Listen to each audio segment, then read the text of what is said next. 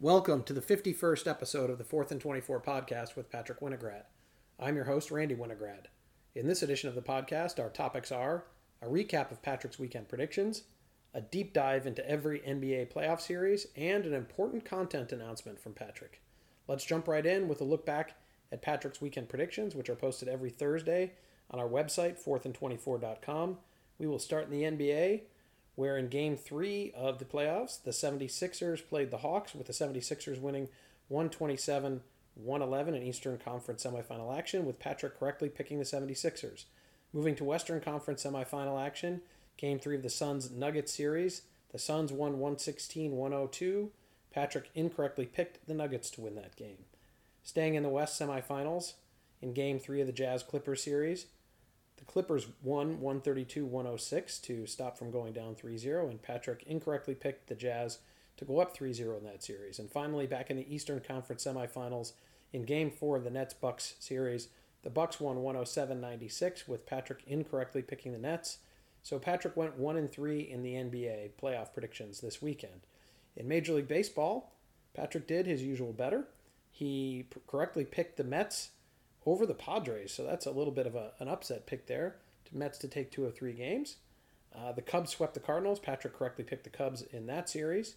The Indians took 2 of 3 from the Mariners, with Patrick correctly picking the Indians. And the Marlins took 2 of 3 from the slumping Braves, with Patrick incorrectly picking the Braves, meaning Patrick went 3-1 in his Major League Baseball predictions, making Patrick 4-4 overall in this weekend's predictions, bringing him to 135-96 overall, a .584 winning percentage. Patrick, your thoughts on your predictions? In the NBA, yeah, those were some very pivotal games. I mean, a Game 4, a little less so, but the Game 3s are normally very, very important. You either have a series tied, and the team who wins Game 3 wins, I think, somewhere near 80% of the time is the stat. And then if you're down 2-0, you're not winning when you're down 3-0. So if you lose Game 3, it's pretty much over for you. I thought that would be the situation, which is why I picked the way I did. The Hawks, I thought the Sixers were going to win the series, and if there's an 80% chance to win the series after winning Game 3 in a tie, then I'm going to pick the team who I think is going to win the series to win that Game 3, which was the only one that I got correct. I really thought that the Nuggets would bounce back in their first game at home. Jokic's MVP presentation was coming that night, so it just felt like it felt like they'd get enough energy and they'd be able to take a win over Phoenix, but they did not in that game. And then in the 2 matchups with the 1 seeds, I thought the 1 seeds would extend their leads. The Jazz going up 3-0, and then the Nets going to 3-1 after the Bucks had scored 86 points in 2 straight games and still went 1-1 in those 2 games. I'm not going to say too much about those individual games because we're going to get into that later. But overall, I was pretty much picking for bounce backs and tone settings. And really, I mean, look, when you look at it, I thought the Suns-Nuggets series was going to be a close one. And obviously, as soon as the Suns win Game 3, it feels like the series is over. And then it was over the next game. So that kind of just proves what I was saying about that whole I'm picking for a bounce back thing. Maybe picking with some hopeful thinking that it gets more interesting. And in the MLB, I definitely picked with hopeful thinking because I don't want the Padres to win the division over the Dodgers. So anytime the Mets play the Padres, I'm picking the Mets. I think they actually don't play any more times for the rest of the season, though, considering that they played 4 games last weekend too. And again, I would have picked the Mets actually to win last weekend, but that was a 4-game series and it ended up tying, which is the inevitability of every single 4-game series between 2 good teams, which is why I never picked them, because I don't want ties in my predictions record. But instead, you get this weekend where you get another DeGrom start against the Mets, or against the Padres. DeGrom obviously is not starting against the Mets. But, yeah, I thought, hey, can the Mets win a DeGrom start and one other start out of 2 games? Definitely. So DeGrom started, they won DeGrom's game, and as soon as that was over, I felt like the Mets had it locked up, and then they won the next game, and they did lose the 3rd game of the series, but still doesn't matter because they won the overall series, and DeGrom on the season has more runs batted in as a pitcher than he has earned runs allowed. That's a story for a different podcast. But the Cubs, That's one of the more incredible stats, though, you'll ever hear. Yes. The Cubs sweeping the Cardinals. Okay, I knew the Cardinals weren't going to win this series, but I did not think the Cubs were going to sweep them. It was. I was really, really surprised when I was watching the third game of the series. I was like, okay, the Cardinals will probably take the last one of the series and go away with it, and they didn't. They just did not play very well against the Cubs this entire weekend, and they lost because of it. The Indians had a weird series where they did what I thought the Mets would, or they did the opposite of what I had the Mets doing. They had their Cy Young pitcher, Shane Bieber, on the mound, and the only game they lost against the Mariners was the game that Bieber started, which is really, really weird. But they did still win 2 out of 3, so they would probably tell you, who cares, we don't need a sweep. And then in the Marlins-Braves series, I really thought the Braves would have some bounce back in them. I had a good weekend series against the Dodgers last weekend. I thought they might be able to repeat that performance against a much worse team, but they just didn't. Their offense really didn't show up at all this weekend, and they lost 2 of the 3 games. Okay, well, Patrick's predictions for next weekend will be posted on our website, 4thand24.com, on Thursday. Let's now move on and turn our attention to the NBA playoffs, starting with the Eastern Conference semifinals, and then after that, we'll move on to the conference semifinals in the West. So, Patrick, why don't you start us off in the Eastern Conference semifinals? Yep, we have the 76ers against the Hawks.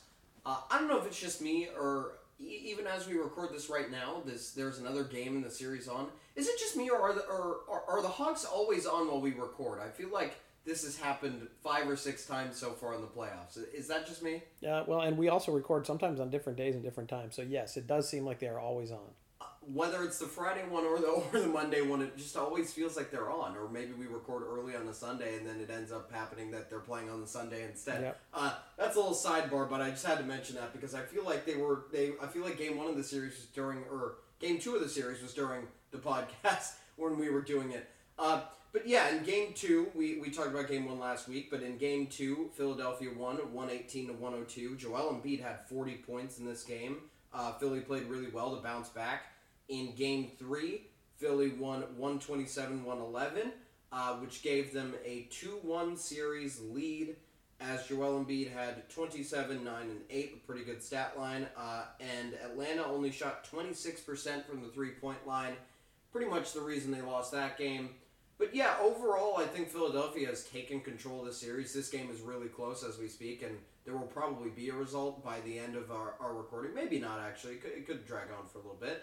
But it looks like Philly's going to win this series, I want to say. But I don't want to jinx them because I feel like Atlanta's now going to go on a 20-0 run right after I say that as we're talking about it. But because that just always seems to happen whenever you say that somebody's wrapped up a game or a series. But yeah, I think Philly's just got. I think Philly's got this one locked up. I don't feel like it's going to end in 5 games, but I think it could. I think it could end in 7 also, but I think it could end in 6. I think it could end in any number of outcomes, except for I think the only team winning will be Philadelphia. Well, yeah, and we went into this series with the uncertainty about Joel Embiid, and so since that's been removed, I think that validates your thoughts on who's eventually going to win this series. Just a matter of how many games. Let's talk about the other series in the East. In the other series, in Game 2, we had Brooklyn winning 125-86 over the Milwaukee Bucks. In Game 3, as I mentioned earlier, Milwaukee scored 86 again, but this time they won the game, which is surprising considering that they were playing the Brooklyn Nets, who are a very potent offensive team. They won that game 86-83. And then in Game 4, Milwaukee won 107-96. And really, this series is just the proof that you go only as far, especially this year, as your non-injured players will take you.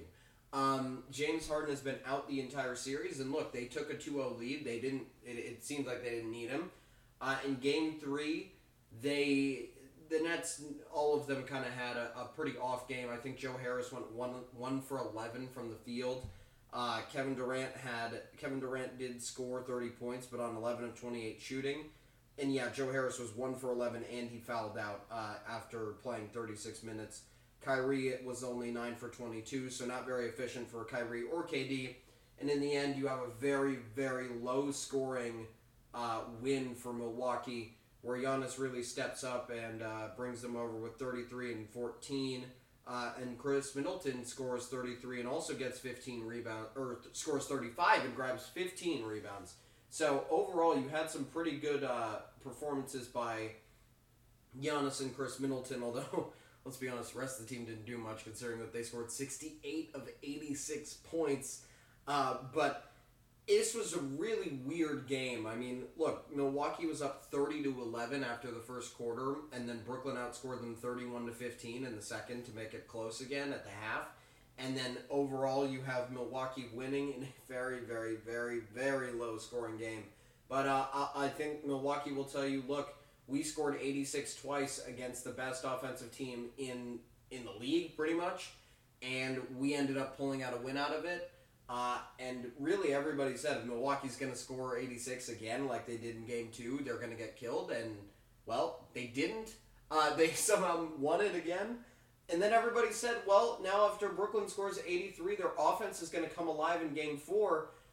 But then Kyrie Irving got injured in the middle of this game, and now it's really just the Kevin Durant show. It's very, very hard to win without. I mean, you designed a team around 3 stars and just put role players around them, and then 2 of them are missing. It's going to be very hard to win without 2 of those players. Although if they had to pick a last guy standing, I think the whole basketball world agrees Kevin Durant would be the obvious pick over Kyrie or James Harden. But no offense to them, but he was the guy in OKC for a while himself. Along with Russ still, but you know what I'm saying. But yeah, Kyrie leaves after 17 minutes with 11 points and 5 assists, and Kevin Durant shoots 9 of 25 from the field, another inefficient night for him. But I would blame that more on the fact that they didn't really know how to operate without Kyrie, their floor general. Now they have both floor generals down because James Harden's already out. So they kind of looked lost out there a little bit on offense in the second half, and in the end, you have Milwaukee winning 107-96. But I think the future of this series is more important. But what are your thoughts on what's happened so far? Well, it's always tough to deal with an injury in the middle of a game, so I think it'll be key to see how Brooklyn comes out in Game 5 at home and comes up with a game plan that means that they don't just have to, on the fly, say, oops, we got an injury and we're relying on Kevin Durant solely. I think they'll be a little, hopefully, they'll be a little more fluid and efficient on offense now that they have time to prepare for life without Kyrie. I think they will. I agree with you on that. I think that they will be. But I think one of the most interesting things about it to me is just that Kevin Durant shot inefficiently with Kyrie on the floor and with him off the floor. So the question is, was he trending in the right direction and then Milwaukee didn't have to pay any attention to anybody else after Kyrie got injured? Or is he just going to keep shooting poorly? Because if he's shooting this inefficiently and he's the only one out of those 3 on the floor, they're not winning the series. And I think everybody knows that. And I think something that might contribute to that is Milwaukee might get a good feeling about the series. And they might get motivated of, guys, let's close this out before they come back. Well, because healthy, yep. The reports from all the very, very knowledgeable NBA reporters, which I'm not blessed with their sources, but I will go secondarily through them. Woj has said multiple times that James Harden is actually closer to coming back than Kyrie Irving is, which is very, very interesting. And Kyrie was ruled out at the beginning of the day today, and then James Harden was ruled out a little bit later for Game 5. So it definitely seems like Harden is closer, because normally if you rule a guy out that early, the one who gets ruled out earlier, it's obvious that they're going to be out, and you know why. I assume they probably ran an MRI on Kyrie and figured out what it was. Maybe not, but I think if they get James Harden back, maybe they can salvage a Game 6 on the road, and then kind of just scrap it out in Game 7 and hope that they can win. But we'll have to see what happens in that, because I really don't know what will happen. But do you have any thoughts on them returning, them not coming back? I mean, Brooklyn needs to win Game 5 or I think the series is over. That's pretty simple. Well, you see, I don't know about that. I feel the same way that I did about the Lakers Suns series before, where if you get Anthony Davis back, it just changes things. If you get him back in Game 6, you're going to be able to win that game, but you just can't win without him in Game 5. But then the problem was he only played a minute in that Game 6. I'm saying that because they'd head back to a raucous Milwaukee arena where they have a sense of urgency. They're not going to want a Game 7, and they have the confidence. It's kind of like that first game in the Miami series where we said maybe this is a turning point. They got that monkey off their back, and then they just wiped Miami out after that, after winning that close game. I think that Brooklyn needs to win Game 5 or the series is over. I also think it's very reminiscent. And I wish I can I go back and change my pick now? I didn't get it. I still have a mulligan on that. I didn't get to change anything last time. So well, you chose to change the overall number of games, which I was right about. Well, but you still weren't right about it because I didn't say you only allowed sweep. Phoenix to go to 5. Okay, we'll didn't see. Even take it to 5. We'll see. So we'll get there. We'll get there. Well, it's not done yet, but we'll get there. Well, that Phoenix series. It is over. Yeah, it is over. That's right. But I just got to say, it does remind me actually a lot. This is a few years ago now, I guess. I think it's 2 years ago now. Yeah, that Toronto was down 2-0 against Milwaukee and came back home and beat Milwaukee, and then brought the series all the way back without losing another game in the rest of the series from down 2-0. They won the series in 6 games after being down 2-0. I don't remember if there was any. I don't think there was any significant injury that stopped Milwaukee. But look, that kind of a thing can happen. You're right about that momentum, and I think I think Game 5 is very, very important for the Nets to shift that momentum back in their favor. But I'm just saying, I think they can win the series without winning Game 5, because I think that if you get those guys back from injury, because, hey, they could even get both of them back at the same time. Yeah.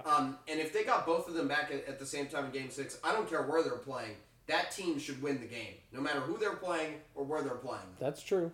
So that's why I think they still have a chance. But I will say, it makes for a very interesting conversation, because we were talking about Lakers-Nets all the way back in February, and now all of a sudden we know that it can't be Lakers-Nets because the Lakers are out. And now we know that the Nets, really, they're in a struggle. This is not a cakewalk for them. They're going to have to struggle to make it to the finals. And by the way, this is just the semifinals. They still have to go through the winner of Philly versus Atlanta. Well, I don't know if we were both talking about Lakers Nets. I mean, I was talking about. I'm saying we as in the collective basketball world. Oh, okay, because we were wondering what the heck was going on with the Nets for a while there. But the other thing we have been talking about consistently that is related to this and the NBA, and again, this might be a deeper topic we explore, is the magnitude of the injuries and their impact on the NBA playoffs this year, both in terms of number and the key players getting hurt in the playoffs and then right before the playoffs. Well, I will say the one thing that is odd with Brooklyn is they might have been actually the first team out of the bubble last year that made the playoffs, and Kyrie did not go into the bubble ever. So that is something that has no. I would say you can't say it's related with them. But Harden played later. He played later, and he started the season out of shape too. Yes, that too. He was looking like me out there. That's true. Harden had some interesting physique to him at the beginning of the season. Although at the same time, going into the bubble, he seemed to have improved his physique a lot. So it's really odd. I agree that the Harden injury might be linked, but I just had to point out that Kyrie thing, because I might actually be wrong that he wasn't in the bubble at all, but he definitely did not play in the bubble, and he was never supposed to. Yep. So, yeah, but moving on to the West, we have the Jazz against the Clippers. This series has happened actually, both the series in the West did not start before we recorded last weekend, so we're talking about these series completely fresh in our minds from the start to wherever they are now. So Utah leads 2-1 after winning Game 1, 112-109. Utah won Game 2, 117-111. And then the Clippers won Game 3 at home, 132-106 to bounce back. I got to talk about this first game. The Clippers should be up 2-1 in this series. And here's why. The Jazz missed 21 straight shots in the first quarter of Game 1. The Clippers went on a 22-2 run in that span, but then Jordan Clarkson hit a 3, and all of a sudden, the game was 22-15 right at the end of the run. They needed to be up more than 7 by the time that the run-stopping shot was made by the Jazz. And by the way, there were 2 free throws made, which is why they still scored points even without making any shots from the field. And then in the end, the Jazz take a commanding lead, and they had such a big lead that they actually had enough to kind of squander the lead a little bit and left it close at the end and left the door open, and they still won. The Clippers had way too many opportunities in Game 1 to beat the Jazz. And look, the reason why that's important, how many games did the Jazz lose at home this year? 2? 3? It's almost impossible to beat the Jazz at home. Yeah, they went 31-5 at home and lost the first 2 games at home this year. So after the first 2 games, they were 31-3 at home. You're not going to get a win from the Jazz on the road. So if you get that opportunity in Game 1, which the Clippers had, you have to seize that opportunity. Yes. They didn't, and now they're back at home. And look, the Jazz could win Game 4. The Clippers could win Game 4. I don't really know what's going to happen in that game. I'm thankful I don't have to predict it because I already got the other one wrong, and I have no idea who's going to win Game 4. Even if the Clippers win it, though, well, I'll say this. If the Clippers don't win it, this series probably ends in 5 at Utah in Game 5. If the Clippers do find a way to win Game 4... 7 games. I would say exactly. I would say Utah wins in 7 games at home. So I really don't. I don't see the Clippers winning the series. I feel like it's one of those things where they had their opportunity that would have changed things, and they just didn't capitalize. Yeah, I wasn't saying that the Jazz for sure would win 7 games. That happens. I was saying it goes to 7. If the Clippers win tonight, I think the series goes 7 games. I don't know who wins, but I think it goes the distance if that happens. Let's move off of that series and go to the Phoenix-Denver series where we know what happens. Yeah, I think this is a first. This is actually maybe Milwaukee did this, but this series ended. It started and ended entirely within the span of a week.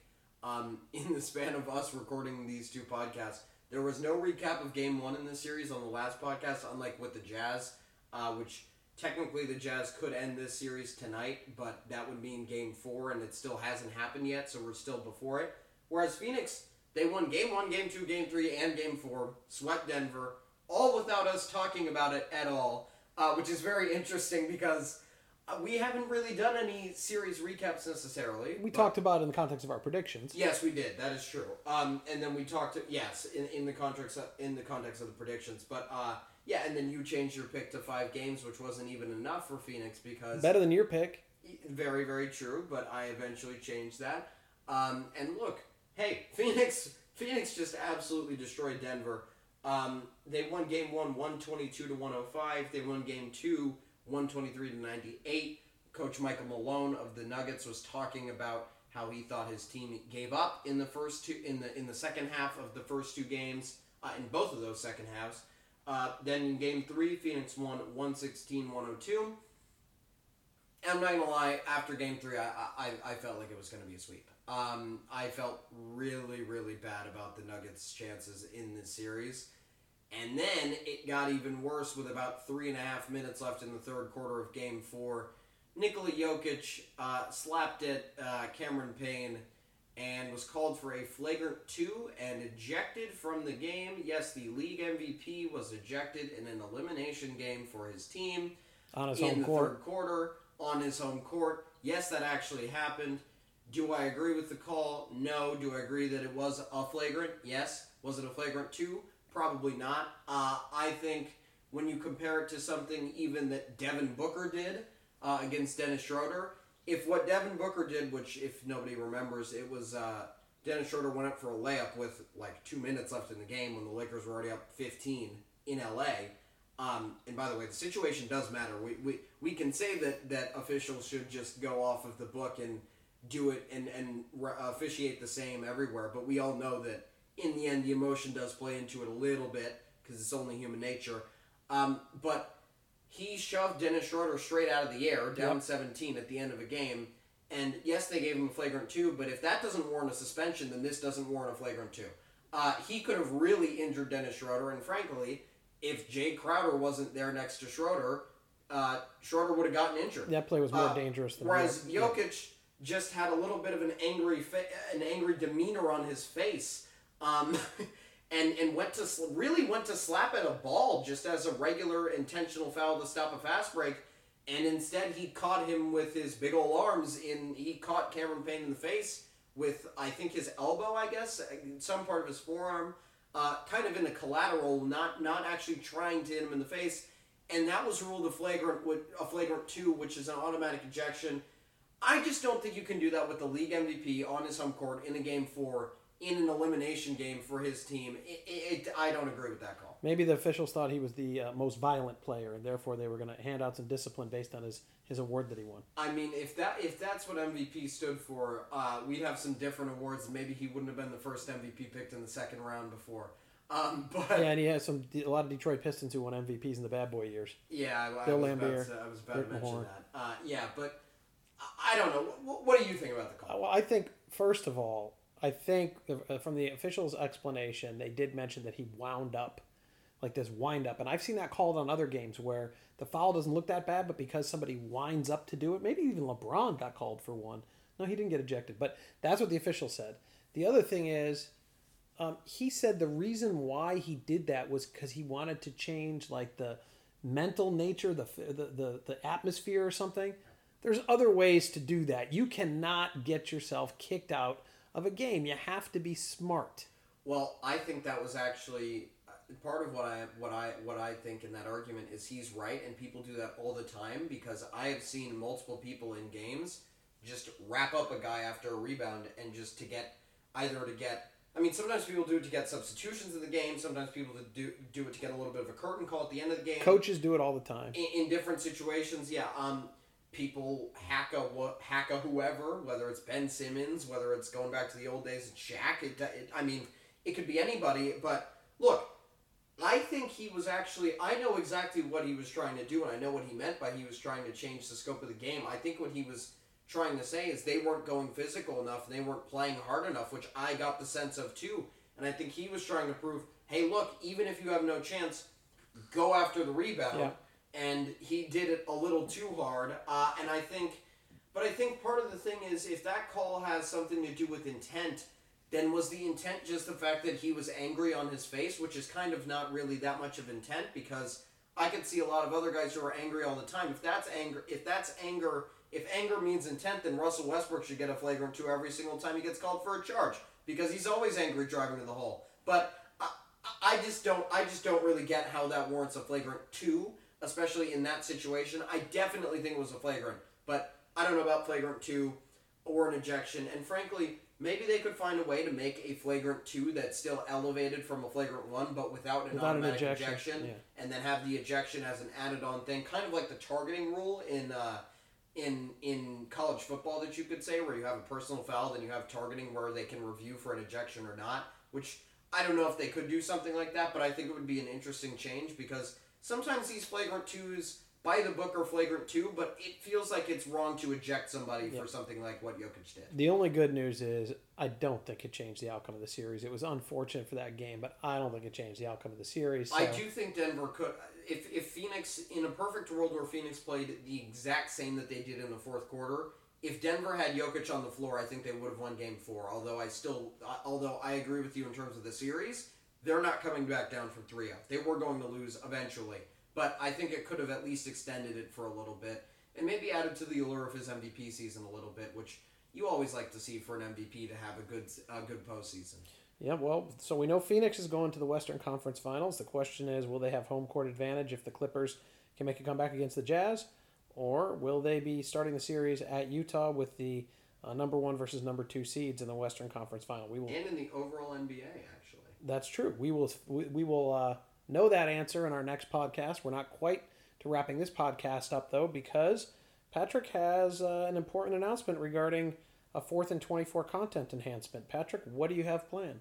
Well, we've been noticing that the standard recap format and insights format and analysis that we've been doing, it fits within the 30-minute to 40-minute frame very, very well. But we've been talking about some other ideas and some other things that we like to do that maybe don't fit in the 30 to 40-minute window and thus don't really have a place on the podcast. So instead, I will be live streaming any of those topics that we discuss on my Twitch channel, 4th and 24. You can look it up on Twitch. And look, I'll have it linked on my website too, and I'll post on Instagram that has a link to it. And I will be posting it on my Twitter, my Facebook, my Instagram every single time that I go live, so people will know. And look, we're going to be talking about all kinds of things. But yeah, I mean... So let's give an example, because oftentimes, I mean, we as people who listen to this podcast can probably tell, we like to talk about sports. and we do it all the time. And so, as an example, it's a question. I think I know the answer. I am a lawyer by training. Every good lawyer only asks questions he thinks he knows the answer to. Is the type of content you're going to be streaming is, something happens on a Tuesday that's worth commenting on, very interesting, and is timely, and maybe isn't worthy of a full segment, but is a little bit of insightfulness or maybe a little humor. Tell me what types of things we're going to get on the live stream. There are going to be all kinds of things.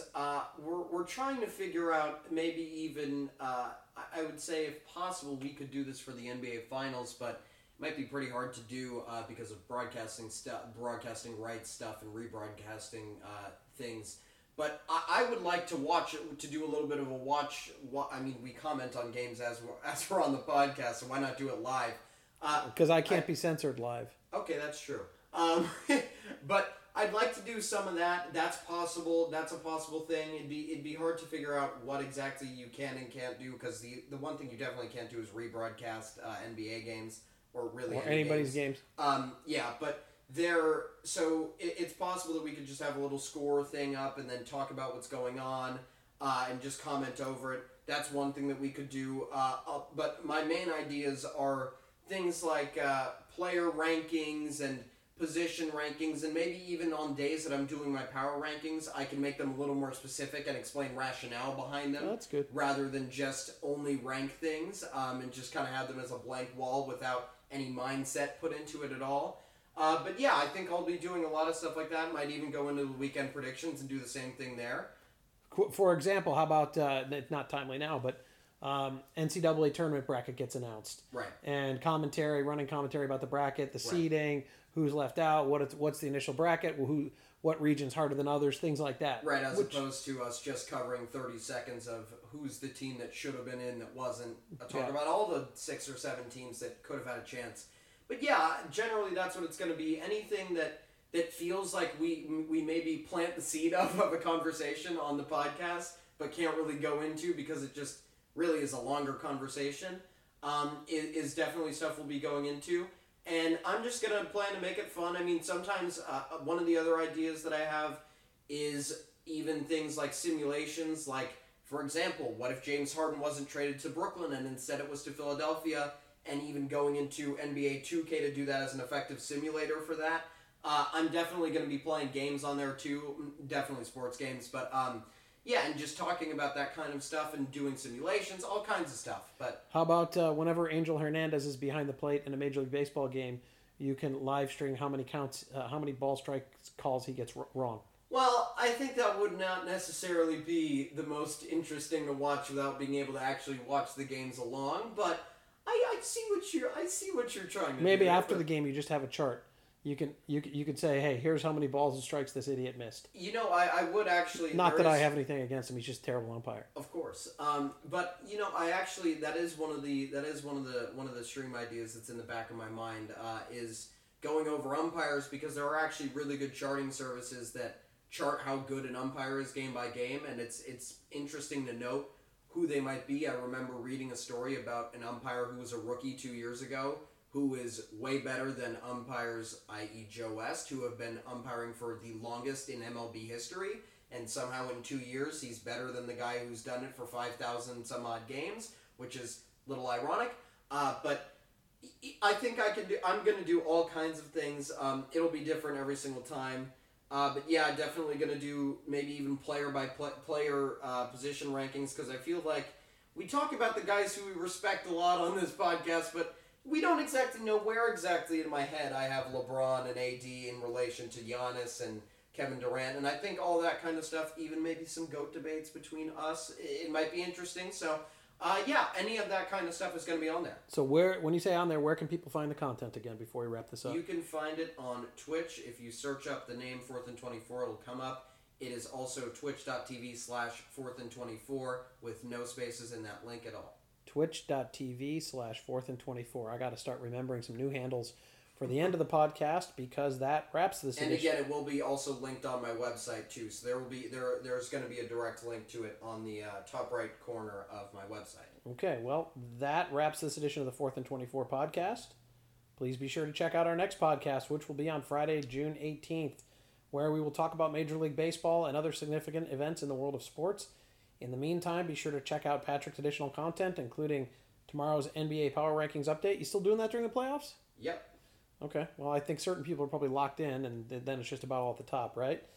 His picks for next weekend's games. Still relevant to see where my mind is at in terms of the title, though. That's true. Right now, I would say last week, I think the Nets have been my number one for 4 or 5 weeks, and that's about to change. All right. Well, and the injury update there, and his picks for his Major League Baseball Power Rankings updates, which are posted on Saturdays. And again, you'll also find the links to the new streaming content feature. All that on our website, 4thand24.com. That's the number 4, THAND, the number 24.com. Thank you for listening.